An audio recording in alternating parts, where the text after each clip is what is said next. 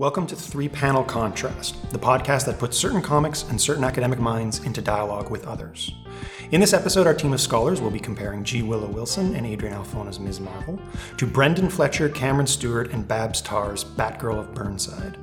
Along the way, we'll consider the question of legacy characters, youth culture, the role of fashion in comics, and the eternal challenge of narrative development within the uniquely complex world of comics continuity. Wham. Bang. Pow. Three panel contrast.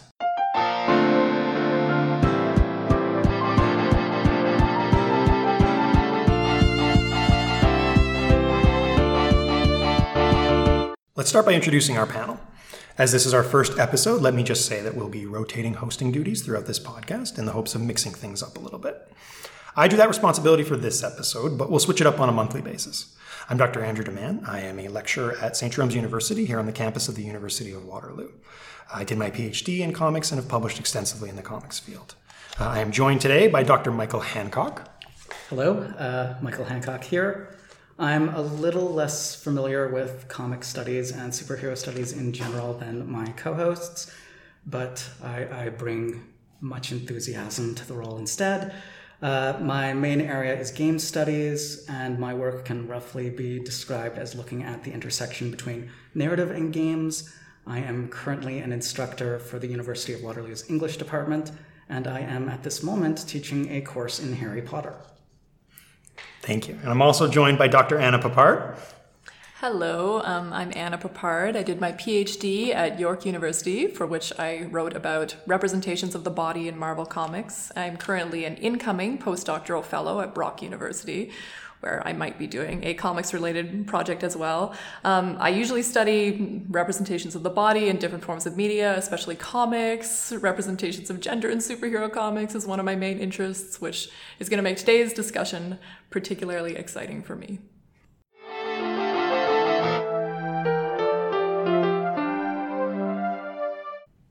So the first text that we're working with today is Ms. Marvel, and Anna's going to walk us through that. So, as Andrew mentioned at the beginning of the pod, we're looking today at the first 6 issues of Ms. Marvel Volume 3, written by G. Willow Wilson with art by Adrian Alphona. Calling this Volume 3 is a bit confusing. That's sort of the comic book nerd way to refer to it. What more of you are likely to know it as is the first volume of Kamala Khan's tenure as the titular Ms. Marvel. So because I know not all of our listeners are going to be super familiar with the history of Ms. Marvel, the character, I'm just going to do a bit of background, which I think should be helpful for our discussion of why Kamala is both different and similar to previous superheroes, and especially why she matters as a superhero. The original Ms. Marvel, aka NASA security chief turned magazine editor Carol Danvers, appeared in 1977 and was created by Jerry Conway and artist John Buscema. So this version of the character was a kind of super-powered Gloria Steinem. Steinem, of course, was an editor of Ms. magazine, which featured Wonder Woman on the cover of its first issue in 1972. And Carol Danvers, in Ms. Marvel number 4, features herself as Ms. Marvel on the cover of the first issue of a feminist magazine she edits called Woman Magazine. The Ms. title, of course, is also a reference to Steinem.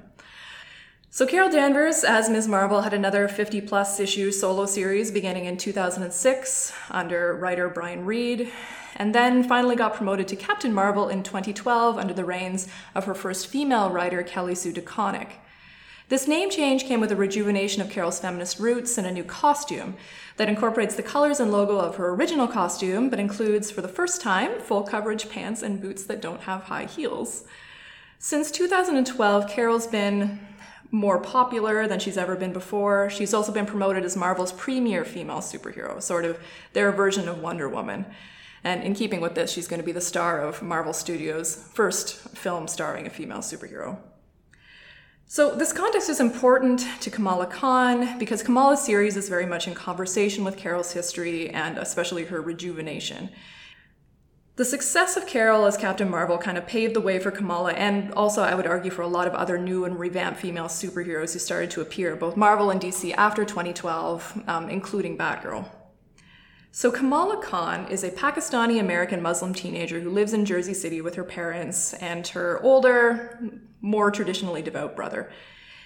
In this first Ms. Marvel series, Ms. Marvel, Kamala Khan, encounters a cloud of what's called Terrigen Mist that activates her dominant inhuman genes, granting her polymorphic powers. So basically the ability to stretch and bend and transform her body into any shape that she wants. And we're going to talk a lot more today about her powers, but one of the things I just wanted to highlight before we do that was what a big deal this comic was when it was released. So the creation of Kamala in 2014 was greeted with a lot of publicity. I followed it fairly closely at the time, and I always know that something's a big deal when my parents ask me about it, and they ask me about Kamala a lot. We heard about this new comic book, it was on CBC Radio, etc. It's sort of equal parts cool and a little bit sad that the creation of Kamala was such big news. On the sadder side, the fact that she was such big news tells us a lot about America's very troubled relationship with Muslims in the post-9/11 era. So her debut was almost universally praised by critics, and it's been extremely commercially successful. And we're going to talk today about why it was successful, and because we're critics, we're also going to try, if we can, to find a few things to criticize.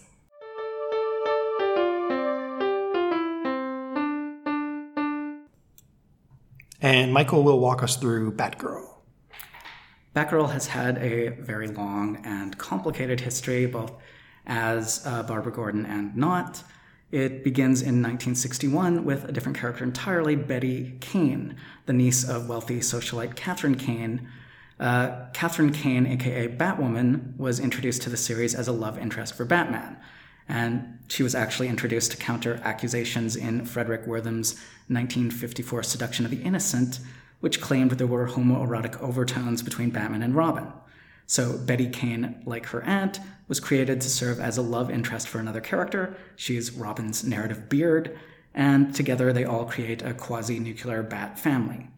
In 1967, Barbara Gordon debuted as Batgirl to bring a female presence into the TV show, and actually appeared in the comics slightly beforehand.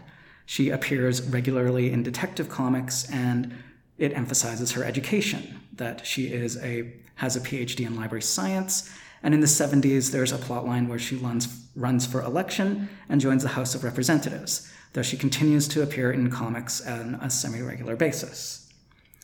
In 1988, a retired Batgirl is shot and crippled by Joker in Alan Moore and Brian Boland's The Killing Joke.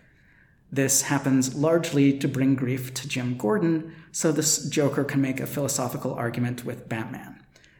Later that year, the Oracle starts to appear as an information broker in John Ostrander's Suicide Squad, and a year later, Ostrander reveals that this figure is indeed Barbara Gordon.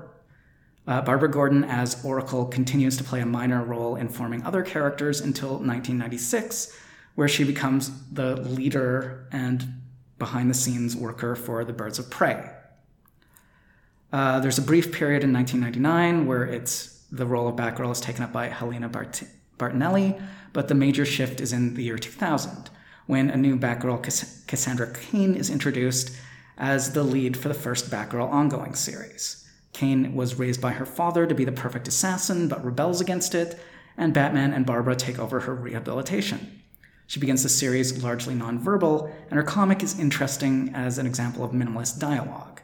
It is actually the longest-running Batgirl series, as it runs for 73 issues until 2006. Now, in 2009, Cain passes the mantle of Batgirl to Stephanie Brown, who used to go by the name Spoiler, and Stephanie Brown balances being Batgirl with being a college student and has Barbara Gordon as her mentor, as she did for Cain. This provides extremes for the character, that Batgirl is frequently either this more Valley Girl type that Brown represents, or the deadly assassin that Cain represents. Stephanie Brown's comic runs 24 issues until 2011. Now, at this point, DC rebooted its comic book universe. Everything started from the very beginning, with the exception of the Bat books that did a semi-reboot. Barbara Gordon takes over the lead as Batgirl, and specifically, she is a Batgirl who can now walk. The event with the Joker still happened, but she somehow recovered. Longtime Birds of Prey writer Gail Simone served as original writer for this new series, providing some continuity with the older versions of the character. Now, that brings us more or less up to date. In 2014, with issue 35 of the book, debuting 6 months after the start of Ms. Marvel, it undergoes a soft reboot as new creative team of writers Cameron Stewart and Brendan Fletcher and artist Babs Tarr take over. This particular version of Barbara Gordon is much younger and more, I dare say, hipster-like than previous interpretations. She's going to college in Burnside, the trendy side of Gotham.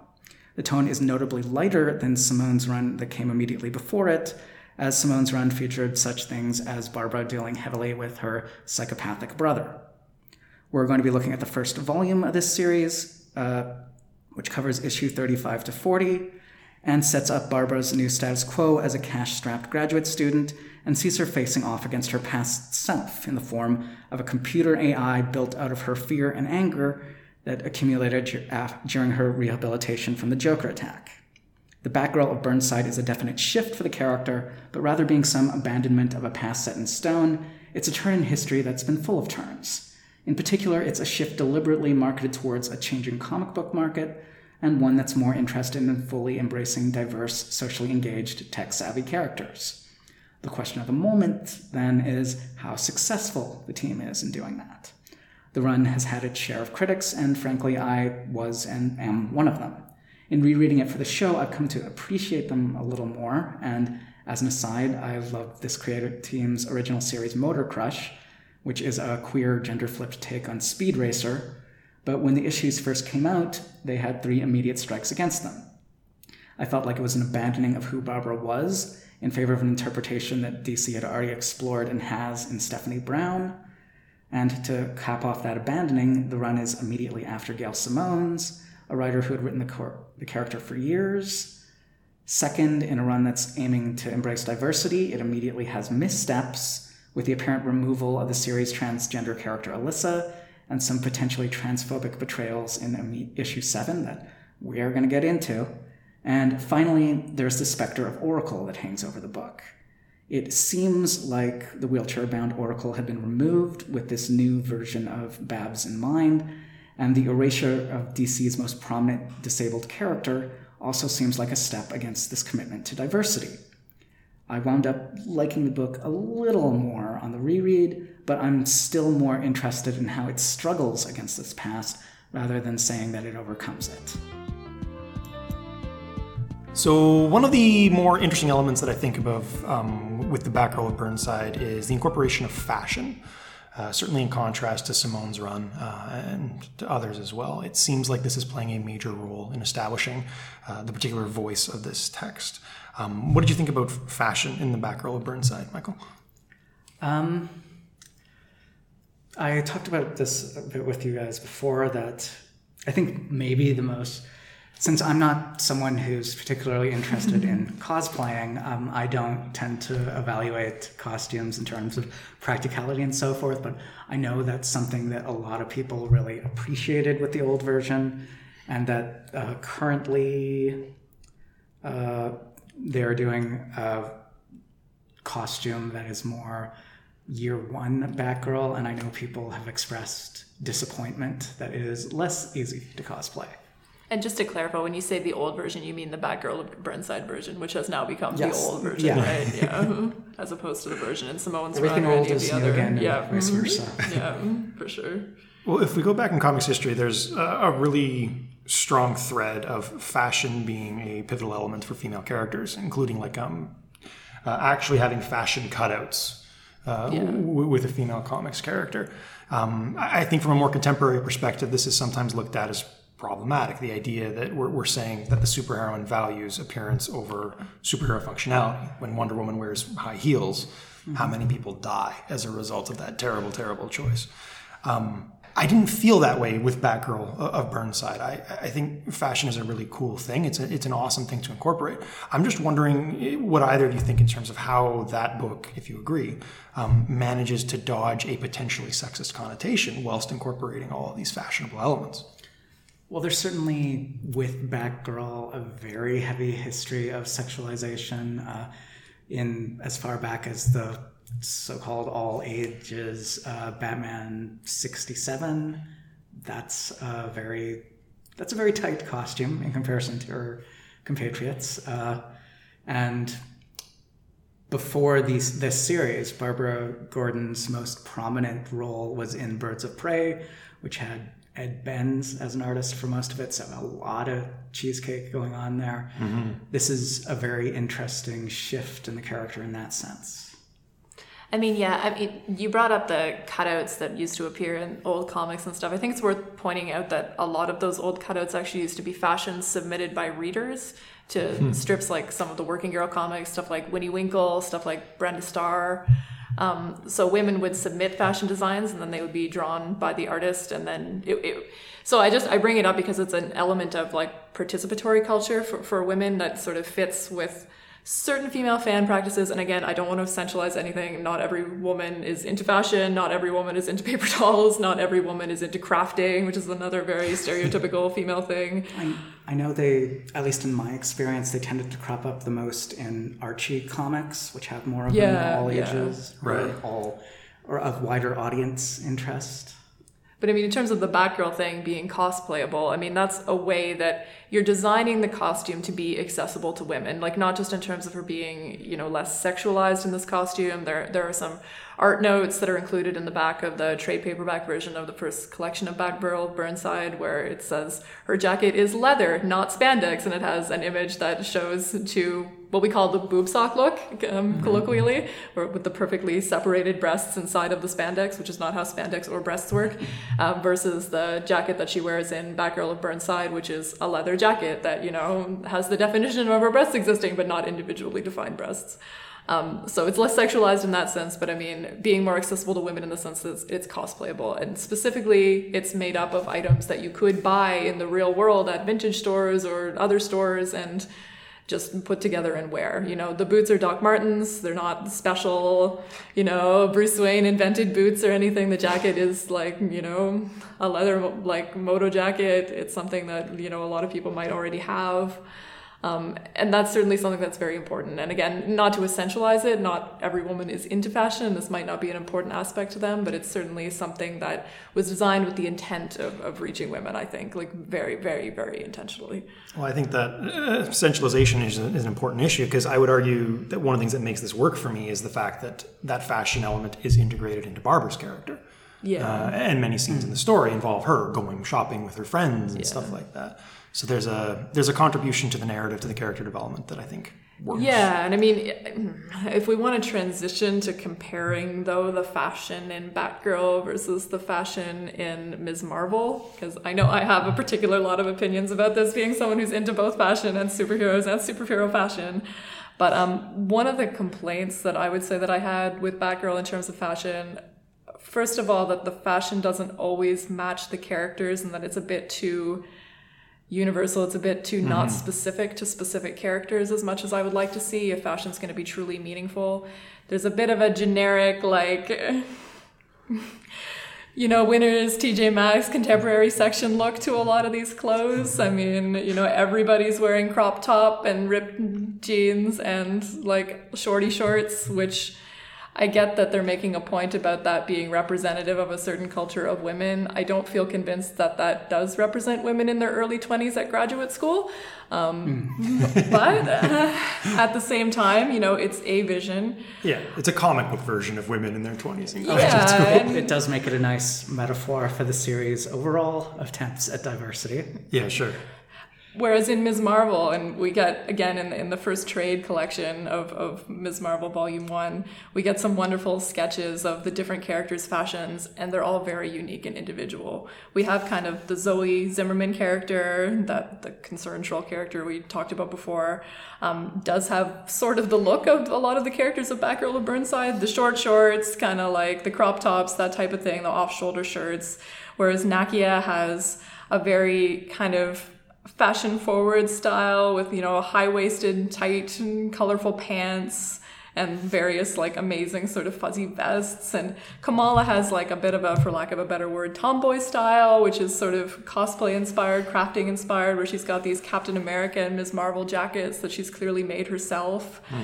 And she also sort of has aspects of contemporary fashion, like the outfit that she's wearing in the first few issues, where she's got the bright pink tights and the shorts and the army jacket. But you'll notice that when she wears shorts, they're not shorty shorts. She has a different type and length of shorts than the Zoe character, and those differences might seem subtle to me as a female reader. They did a lot to express how these different characters are different.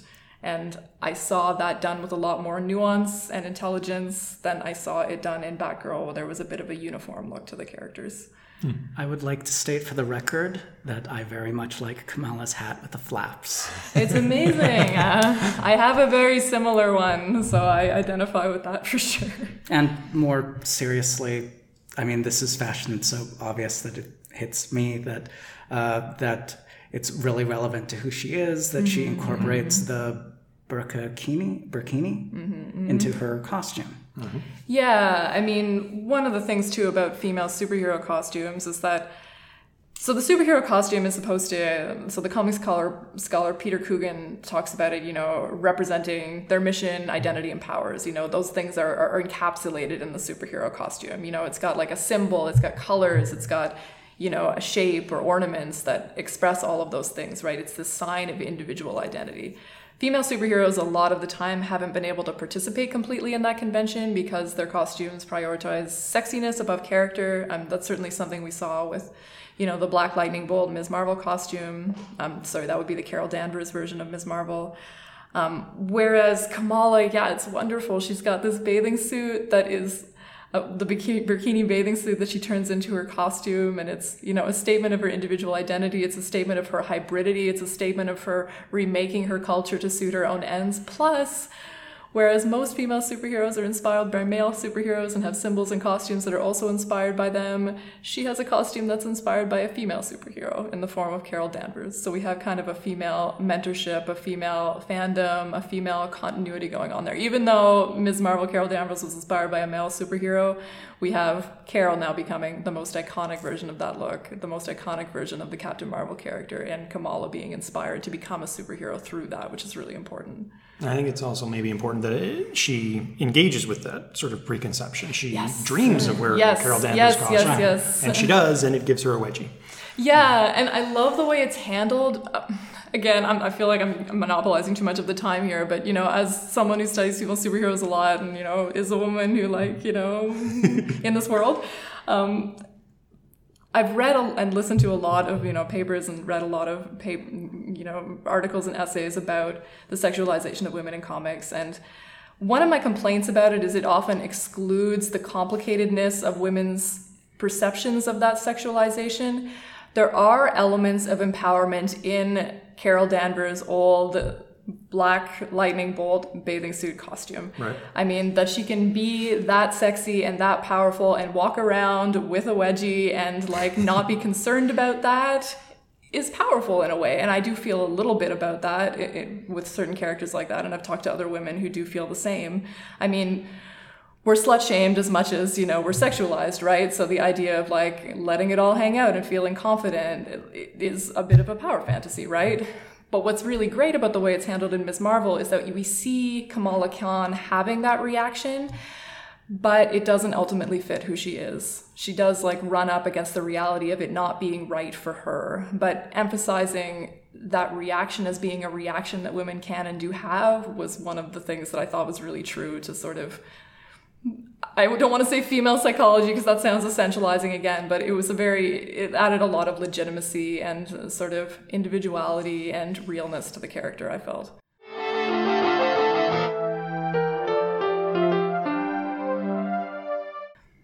So let's talk about the superpowers of these two superheroes. Maybe we'll start with Kamala Khan. Yeah, I mean, one of the things that I find like the most I should say the smartest thing. One of the smartest things about what is a very smart comic is the design and nature of Kamala's powers. So similar to superhero costumes, powers are part of the identity of the superhero, right? They're part of the representation, what that superhero means, right? And female superheroes, they've often had what's often colloquially called strike a pose and point powers, something like you're Jean Grey, you stand on the outside of the battle, point a light ray at something while doing a hip turn pose, right? Kamala's powers are great though because her body morphs when she uses her powers. Her body changes into these kind of strange shapes when she uses her powers, which almost makes her like unobjectifiable, at least like in a traditional sense. She can't strike a pose and point because that's just not the nature of her powers. If she's using her powers, it's going to disrupt the male gaze like inherently, which I think is so smart because that means if someone else is writing or drawing the character, which is going to happen in the context of writing comic books for one of the big two publishers, you're guarding against even future possibilities of her being sexualized. Because again, if you're going to show her using her powers, it's always going to be disrupting that gaze. It's built into the character. And her powers are also a metaphor for her struggle, for her hybridity, for her multiplicity, for her hybrid, American Pakistani identity or hybrid Muslim American identity. I know that shouldn't be a duality, but given the climate of American politics, that's become a duality. I don't know if this is a pushback. This might be a different. Taken individually, each one of her powers is kind of derivative, right? That she can stretch like Mr. Fantastic. She can grow and shrink like Giant Man. She can change shape like any number of characters. And likewise, when we get to actually how did she get her powers, she got it the same way every other Inhuman of that era got their powers. But I think that's almost a benefit to her character that you don't have to go far back in comic book history to find Muslim characters who are defined in really stereotypical ways. I'm thinking of like the X-Men's Dust. That's what I was thinking. Sure. Yeah. And that her powers are versatile is a really great reflection of who, as he said, who she is, that she fits in all of these different places, that her identity is moving. I think it's also worth noting that she is maybe the only shape or character with the ability to shapeshift I can think of whose power is not framed as a form of deception. Right. Yeah. Well, I was actually thinking about that as well, the comparison to Mystique, who was a Ms. Marvel villain originally.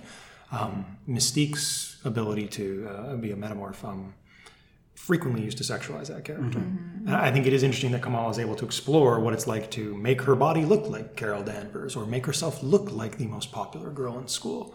And then still, as Anna's saying, have these moments of just something entirely different from that. Yeah, it's such a great part of her first arc that she becomes more confident of her own image as a superhero as it goes. Right.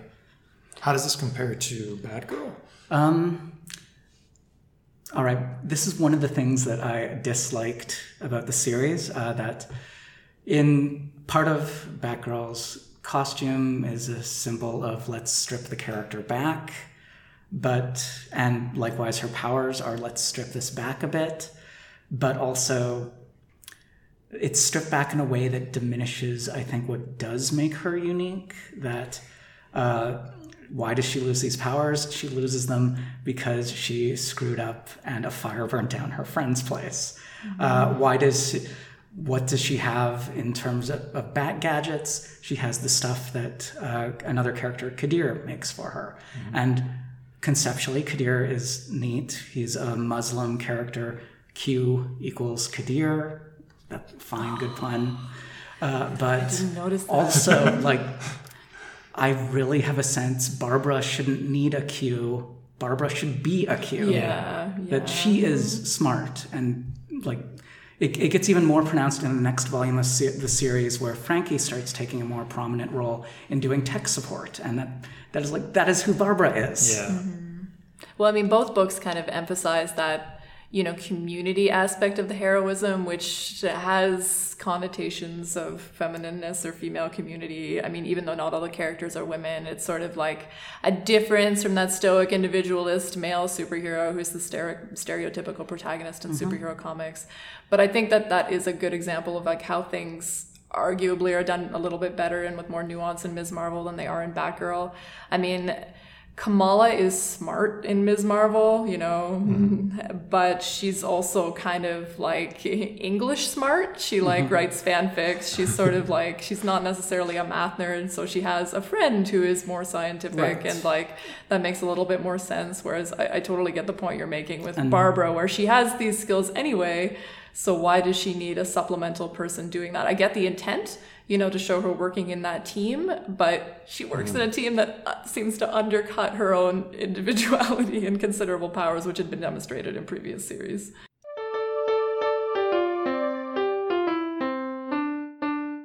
So one of the more prominent ways in which superheroes are defined in superhero comics is through what they oppose, and frequently that constitutes who they oppose. So let's talk a little bit about villains in Ms. Marvel and Batgirl, and I think there's a fair bit to discuss there. I thought maybe I'd open with a blunt question. Does Ms. Marvel have bad villains? I mean, Michael was sort of talking about this before. I don't know if you want to take that one. Yeah, sure. I think one of the issues that you could possibly take with the first arc of Ms. Marvel is that it presents an overarching villain plot but never reveals the overarching villain. And when it does, he's a giant parakeet. There is no... the really classic villains, for the most part, are characters who reflect on some aspect of the hero, and we don't get that from Ms. Marvel for quite some time. Yeah, I definitely see that as well. I mean, it's hard for me to think about how it would have been different, because I can see the fear of it being really heavy-handed, and there are some later issues of it where she's kind of battling sort of like a Nazi anti-diversity order squad that, like, it does get quite heavy-handed, and I'm glad that that's not present in the first issue, which is more sort of character work, sort of world building. But yeah, I do think it's a potential point of criticism that, she doesn't have a necessarily really meaningful villain like in her series, certainly at the beginning and perhaps overall. She doesn't really have a clearly established arch nemesis as yet that you can kind of associate with the character. So I'm pretty sure DC Comics doesn't want us to talk about Dagger Type, but we should probably talk about Dagger Type. Yeah, Batgirl has a series of minor villains that lead up to a more major villain at the end of that particular arc. We'll skip talking about the villain it leads up to, because that leads to another issue that we're going to get to later. But for the most part, well, let's do Dagger Type first. She goes up basically against a series of villains who have some issue with identity and theft. Dagger Type is a character who has appeared a little before. I mean, this is the third issue of the run, so it's pretty early still. Dagger Type has been dressing up as Batgirl in order to basically drag her reputation through the mud. This original moment is one of the series' missteps in representation, particularly that the revelation that this faux Batgirl is actually the male presenting Dagger Type. This revelation is handled in a way that is initially can be really easily interpreted as transphobic, to the point that not only did the creators issue an apology, the collected version literally rewrote the scenes. That originally Dagger Type talks about their revealing themselves as Batgirl to be their becoming. And Batgirl's initial response is, but you're and both of these have been excised from the collected edition. Wow. Yeah, I mean, I found that scene offensive when I first saw it. I wasn't regularly reading this title when it first came out. I read it later, and obviously I've read it several times now in preparation for this podcast. Every time I read it, I find it more disturbing. I mean, it's just thing after thing after thing of, transphobic stereotypes about trans people being deceptive, trans people being childish, trans people being not real women. I mean, it goes really heavy on the Barbara being super, super offended that this a male presenting person has pretended to be her, which even beyond issues of transphobia, it's like a anti-gender diversity thing almost, because I mean, partly what disturbs me on a personal level about it is I can sort of see myself as the Dagger type character. I'd be that character that doesn't present as effortlessly femininely as Barbara does, and she's telling me I can never be her just because of that, and I find that upsetting. It's not a good message for a book that's trying to reach out to female readers, that's trying to have a certain ethic of gender diversity, a certain ethic of inclusiveness. It's so intensely problematic that it's close to signing the death warrant of this series, just in terms of the audience that this series was supposed to appeal to, and I know a lot of people jumped off the series because of that choice of villain and the way it was handled. And this was already the second strike of the series when it comes to transgender representation. Yes. That Gail Simone's run essentially ends with Barbara and her roommate, Alyssa, who is a transgender character. Barbara essentially says, or maybe it's Alyssa, one of them essentially says, we need to move somewhere new and get a fresh start together. And almost the first scene of the reboot is Alyssa leaving her. And it felt a lot to me when I first read it as we're writing this character out. Now they bring her back in later. It feels in part, though, kind of a reaction to their other missteps, that the second volume features Alyssa's wedding very prominently, but it feels like a correction more than something that was always intended. And it feels a little bit diversity in name only, because I mean, look, a trans character exists in this story, but she's not part of the story. We don't see her, dealing with issues of transphobia or anything within the context of the comic. I mean, she is, for all intents and purposes, written out of it and then crops up almost for reasons of guilt, but she's not a big part of the series, and I do think that's a significant misstep as well. To introduce sort of one of the first prominent, trans characters in that universe, only to take her away again in an issue that, again, was supposed to be about being more inclusive is a significant misstep.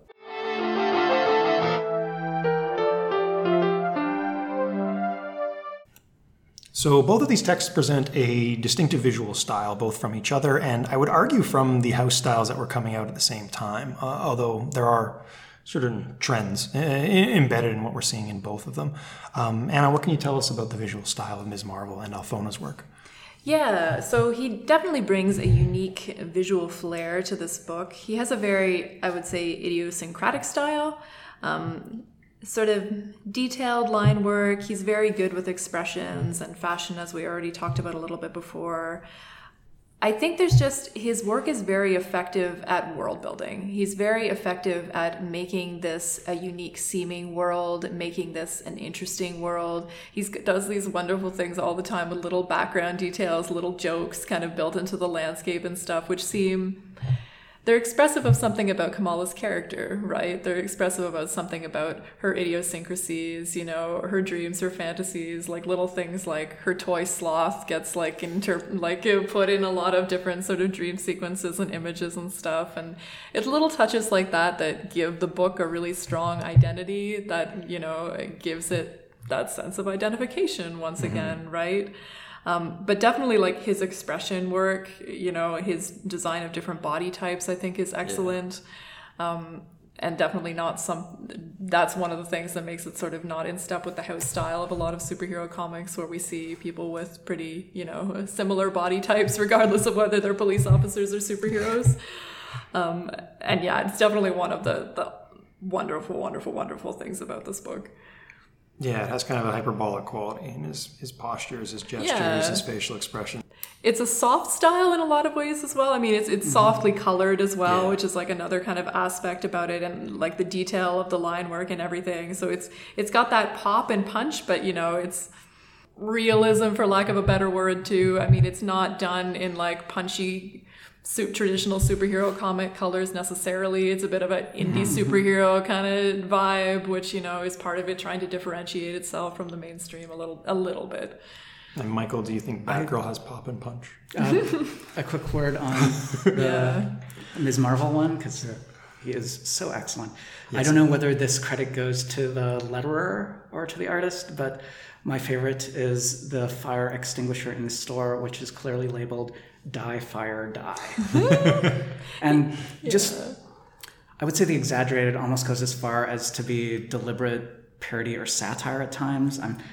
I swear that some of the slight distortions of Zoe's neck in the first volume or so, like this is almost a swan-like thing going on with her. Yeah, I mean, the design of characters' bodies is really significant in terms of sort of, someone like Zoe having that very gazelle-like body and not being sort of ultra-emphasized. As far as Batgirl goes, I'm going to put the disclaimer at front that I'm not great with visual style and picking up details in general. But even I can see that there's a marked departure in here from especially the usual DC style. It gets really pronounced when you look at, in the next volume, Batgirl's first annual, where she interacts with a number of other Bat-related characters, and they're each done in the style of their respective books. And it's so clear that she does not fit with them. It's really interesting because it's cartoonish in a way, and it's cartoonish in a way that Tar's other series, Motor Crash, isn't. So it's a deliberate choice. I think it allows, on occasion, for some comic work that doesn't... It's not carried off as well as Ms. Marvel, frankly, but it's there in some... that's using more abstract versions to show the character's surprise or things along those lines, exaggerating it. I think where we can start on the detracting points would be that it's generally a really similar body type. Yeah. And that gets a little monotone after a time. Yeah, we definitely, I would say in contrast to Ms. Marvel, sort of everybody, all of Batgirl's female friends tend to have the same body type, and there's much greater variety of body types in Motor Crush, and it's almost like this series is the creative team's training wheels. Right. Well, I mean, I wonder if we want to talk about the process of creating the artwork in Batgirl at all, because we have kind of Babs Tarr being brought on board, but almost in a mentorship role with... Yeah. I don't know anything about this, so go ahead. Well, because we got some of the sketches at the end of the volume, right? And this was present in some of the original issues too, I think, where, some of the layouts were sketched out by Cameron Stewart, right? Mm-hmm. And then had like Tarr kind of like put her style on it. That's interesting. Which is sort of a way of... It seemed to me at the time like a very deliberate attempt to sort of incorporate more female artists and potentially, like a female viewpoint in terms of having a woman working on the art. I mean, there's a lot fewer women drawing the contemporary female superhero comics than there are women writing them. Mm-hmm. And there has been a preference for a certain type of artwork that doesn't tend to be the style of artwork that a lot of female cartoonists prefer to work in, which sometimes, again, this is generalizing, but like a more manga style, a more, inspired by animation style, which has often been rejected by the big two publishers. Like the last belated Hellcat series. Yeah, for sure. And so, we're starting to see that more. Batgirl was sort of at the forefront of that. And whether it worked or not, it was trying to do something there, definitely. I would say two things about it relatively briefly. The first is the contrast between this run and Gail Simone's run with the art that was defined by Arden Syaf. Mm-hmm. That staunch, gritty, very consistent with the other stuff that's being put out by DC. I think that sent a message. It was almost this idea of we're taking Batgirl in a direction that I kind of read as frivolous, just based on some of the imagery, which I think is maybe not fair. On the other side of it, I would say that I would define this style almost being webcomic-ish. And to me, that actually works thematically with the new media element that Batgirl was dealing with a little bit. So I'm completely different sides here. I'm saying I hated how different it was and how much it signaled that we're not doing Gail Simone's Batgirl anymore. I was mad because I'm a Gail Simone fan. And then after reading it, I kind of appreciated what it was accomplishing in terms of connecting to some of the thematic elements that it was working with. So it's, I think, our body type aside, it's one of the more highlights of the run. Would we go that far? Well, I mean, The fact that I paused so long tells me I would go with that. I appreciate what it's trying to do, and I do like some of the style in it in Batgirl quite a bit. I do like, it's very colorful. Some of the fashion is incredibly fun. I mean, it's just that my issue with the fashion is that it doesn't necessarily speak to character as effectively as it could be because it's a bit samey. Right. It's just spectacle. Yeah.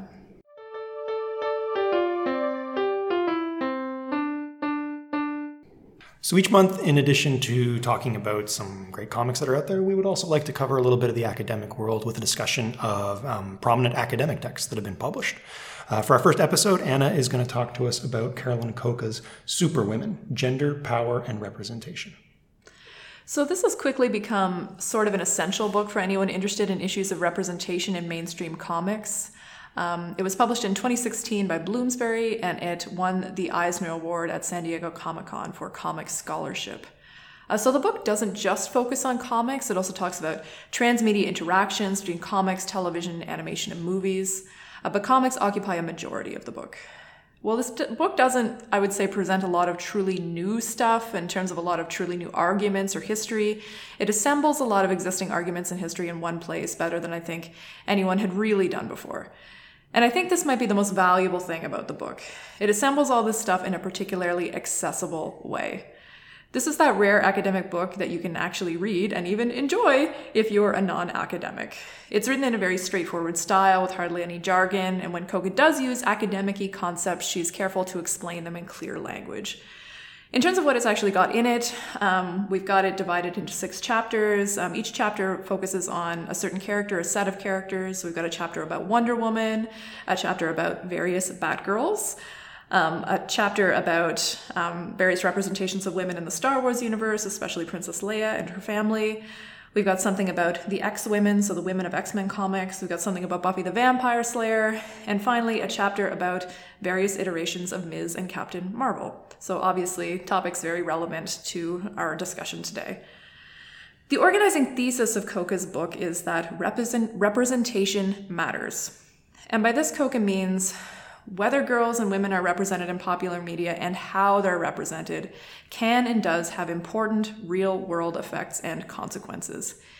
In her intro and conclusion, Cocca does a good job laying out the stark statistics related to female representation across multiple forms of media, how female superheroes are about 11% of the population of contemporary superhero comics, 30% of the speaking roles in popular movies, and how queer women and women of color, as well as women with disabilities, are even less visible. And of course, the fact that even when women are represented, they tend to be represented in very stereotypical ways, i.e. within the context of romantic heterosexual relationships, or very problematic ways that reinforce gender hierarchies, i.e. even heroic women are usually presented as sexual objects to an extent that their subjecthood is often threatened. Cocca argues that given the starkness of the discrepancy between how female characters and male characters are represented in comics and other media, anyone who thinks that media has any effect on people's viewpoints and behavior has to see this discrepancy as a huge problem. I'm sure there are some incels and men's rights activists out there who'd find a way to disagree with Cocca here, but for the rest of us, it's a pretty convincing argument. I've said a little bit about what I like about this book, but I think it's also worth mentioning just a couple of things that I don't totally love about it, with the caveat that these criticisms are grounded in my personal position as someone who's already fairly well versed in a lot of the topics and history this book covers. For me personally, the same straightforwardness that's one of the book's great strengths is sometimes just a teeny bit frustrating. I often wished Cocca would get just a little bit more in-depth with her analysis. Several of the chapters feature a lot of plot summary. The Batgirl and Ms. Marvel chapters, for instance, provide some really useful histories of these characters in conversation with evolving social contexts, but they don't do a lot of breaking down individual stories and images. There are a lot of instances where Coca will say things like, in this series, Batgirl is not sexualized, but then sort of leave things at that, which is frustrating for me because every issue of every series can be very different, and images within the same issue can also be very different, especially when multiple artists work on the same book and when we're factoring in things like variant covers. But again, this complaint is coming from my particular position as an academic who also produces work on these topics. To an extent that this is a problem, it can be solved in the same way that Coca says the problem of female superheroes can be solved, by having more books on this topic, by having better representation. On a non-academic, personal level, even for someone like me who thinks about this stuff a lot, Coca's evidence for how and why representation matters was convincing enough to make me reflect on how I haven't always understood or appreciated this fact as well as I should have. When I was 10 years old, I can honestly say that I did not have any fictional characters I looked up to who were female. This is kind of devastating, but I think it was certainly a factor in what a lot of people who know me now might be surprised to know was sort of a rocky journey toward calling myself a feminist. But this is once again a hopeful observation as well as a potentially sad one. The fact that I can't even imagine having had something like Ms. Marvel, so the Kamal Khan Ms. Marvel I should specify, when I was a young girl, or a show like Supergirl, or a movie like The Force Awakens, emphasizes how much has changed in a relatively short period of time. And I'm hopeful that we'll see the results of that in the next generation of women. The fact that girls finally get to swing their own lightsabers in Star Wars movies might seem like a minor thing, given all of the very real ways in which girls and women continue to be excluded and hurt in places that aren't a galaxy far, far away. But as Coca says, representation does matter. Encouraging girls to imagine themselves as heroes and leaders doesn't automatically change the world, but it can certainly help make girls believe that they can change the world.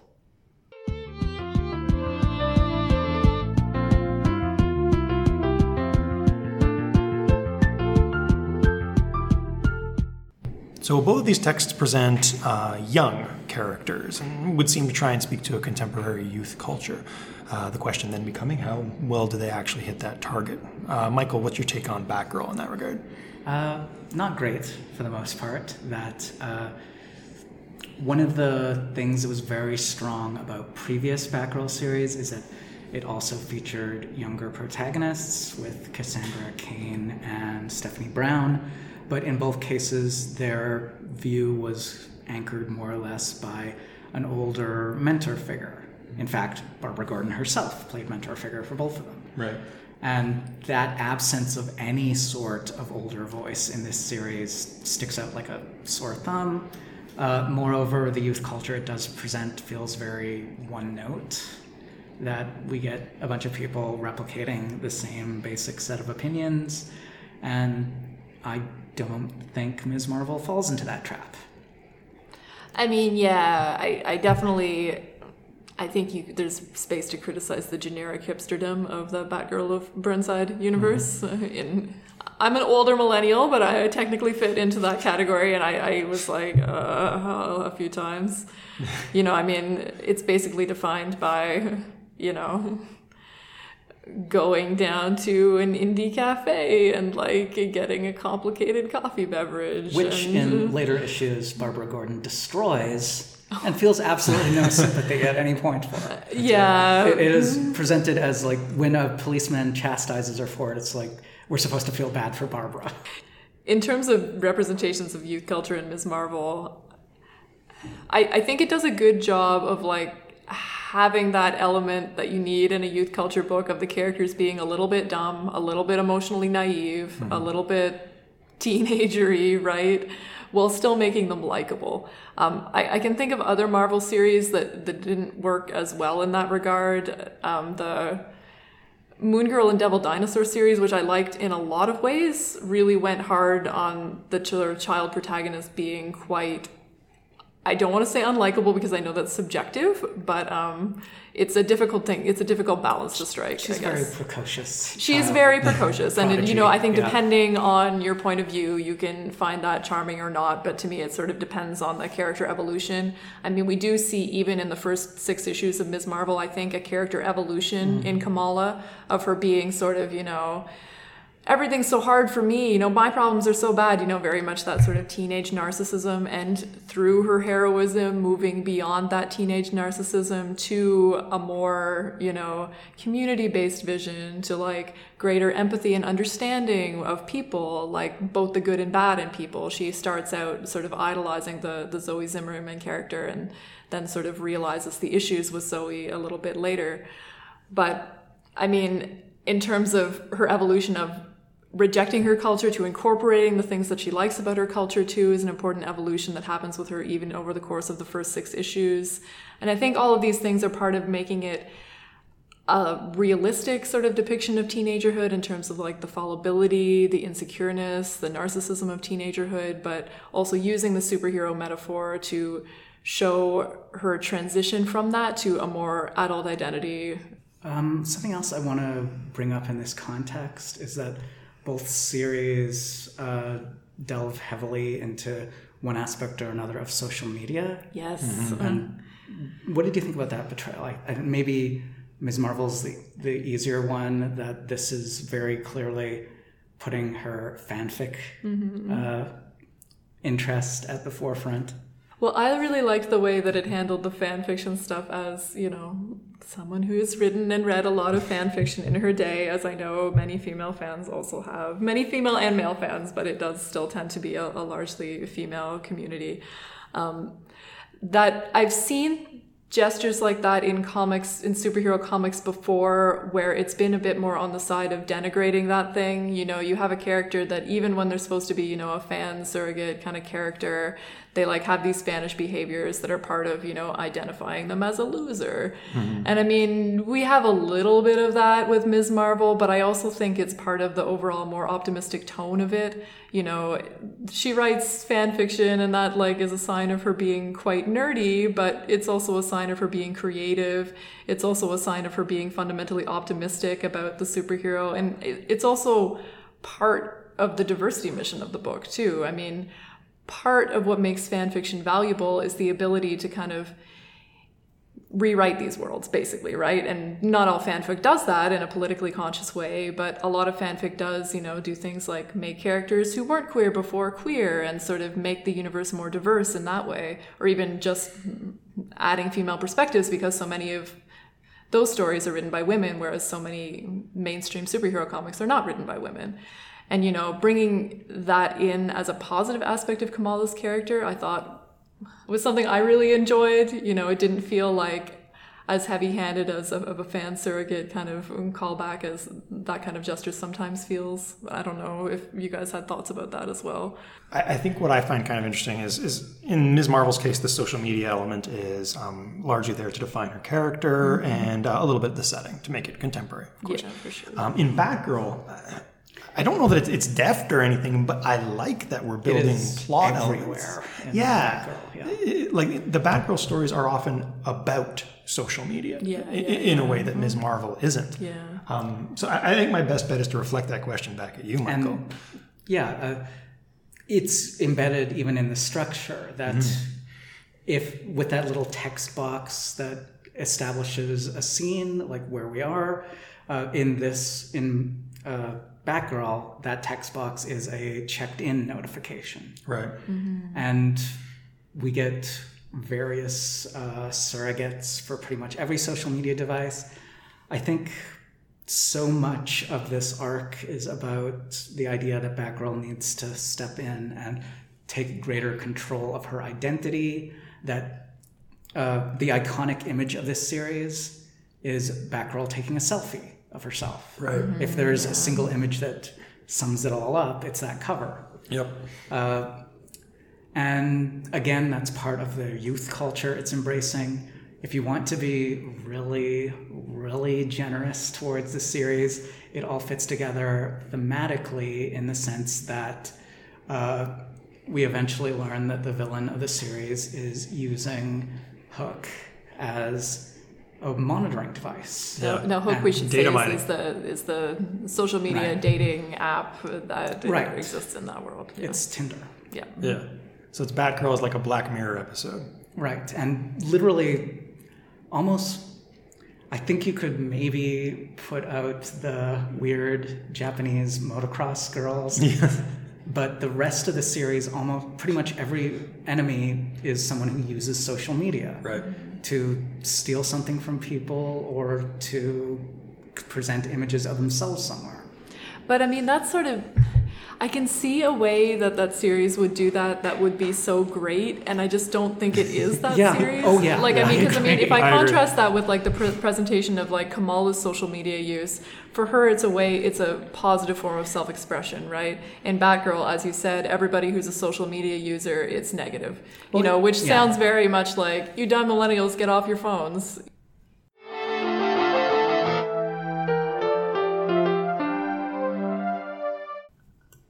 So I think one of the bigger issues with these two texts is, and probably the reason why we felt it appropriate to put them side by side, is that both of these characters represent legacy characters. These are characters who are named and to some degree defined by previous iterations of the character. In one case, other versions of Batgirl and other versions of Barbara Gordon. And in the other case, no other Kamala Khans, but different versions of Ms. Marvel. So maybe in the interest of simplicity, we should start with Batgirl.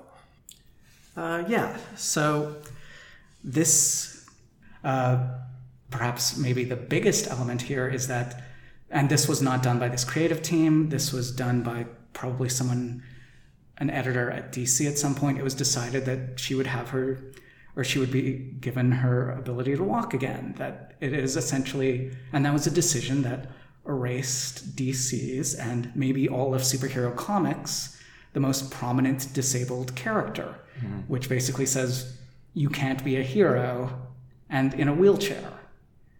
And that is an erasure that really echoes over this series, especially when you move to that villain who I described before as an AI version of Barbara. It's not just that, it's an AI version of her when she was disabled in this interpretation. And that creates a relationship between Barbara and her past. Now, there are ways that could have been done really well. Let's deal with this past. Let's think about what character she is, what she had to abandon, what she stands to gain. Instead, it's portrayed in pretty binary.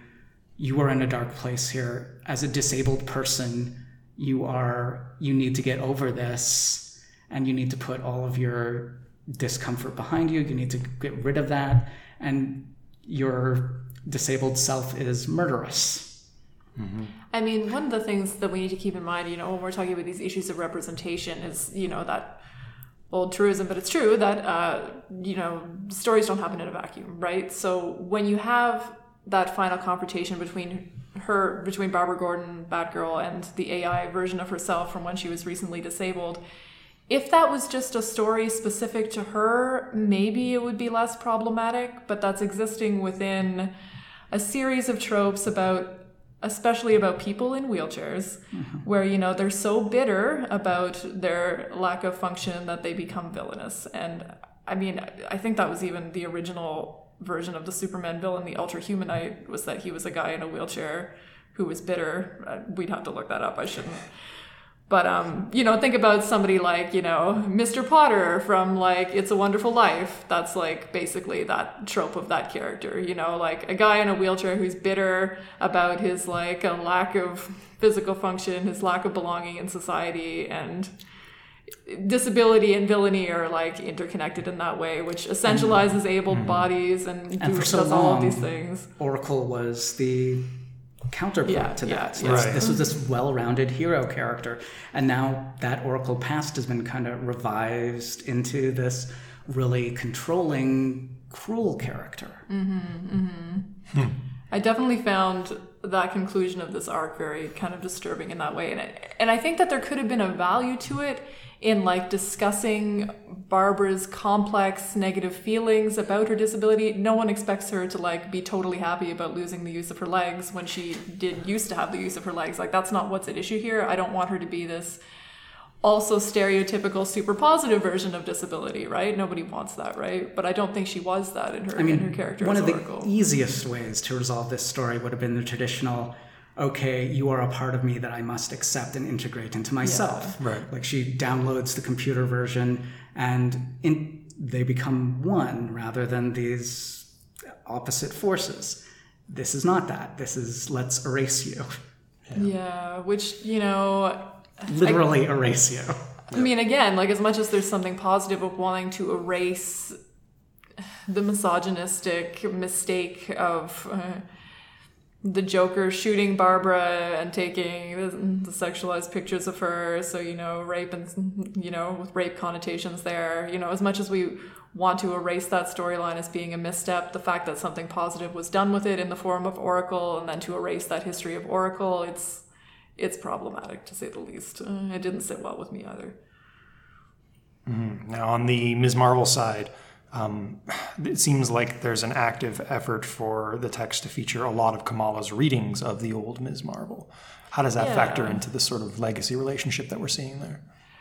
Well, I mean, I think that there's at least something. I mean, we've been so positive about Ms. Marvel. I mean, one of the things too, showing her be such a big fan of Carol Danvers, and for Carol Danvers to be such an inspiration to her and everything, is confirming Marvel's attempts to make Carol that character, which, is self-serving, and doesn't necessarily address all of the problematic aspects of Carol's history.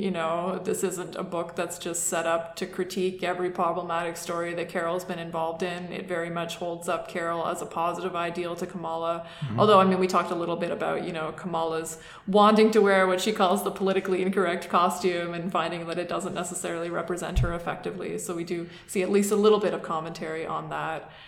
But in terms of her being a legacy character, she exists in an interesting relationship to that, being that she is inspired by that former character. She's taking on the Ms. Marvel name. We can talk about how it's potentially more positive when she calls herself Ms. Marvel than when the original Ms. Marvel called herself Ms. Marvel, in which case, she did have a rank in the army. So to go from whatever rank she would have had to being Ms. compared to Captain Marvel, who's the male version, was arguably a problematic come down for that particular character.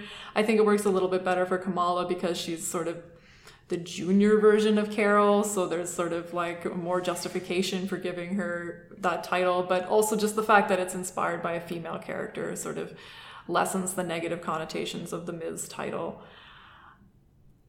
What do you think of Marvel as the name of the publisher and having Kamala carry that banner with her in her title?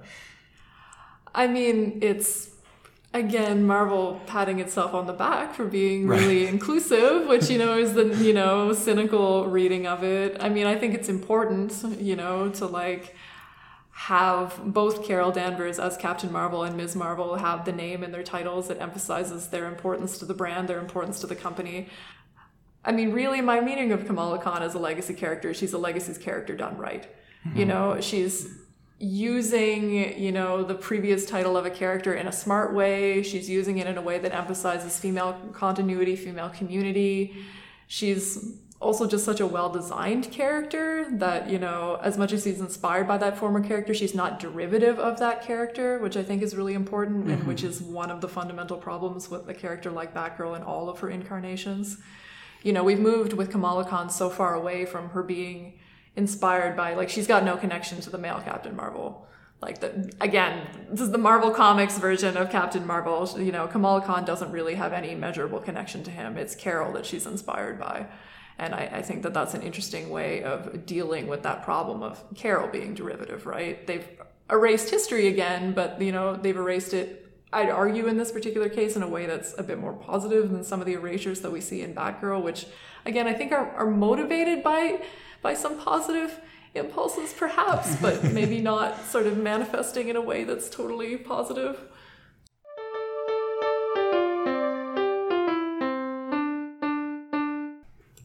So just in terms of justifying the existence of this podcast, how do these two texts ultimately compare to each other, and what is the value of reading them against each other? Maybe we'll start with Anna in terms of what you think a look at the Batgirl of Burnside can help us understand when we bring that to Ms. Marvel.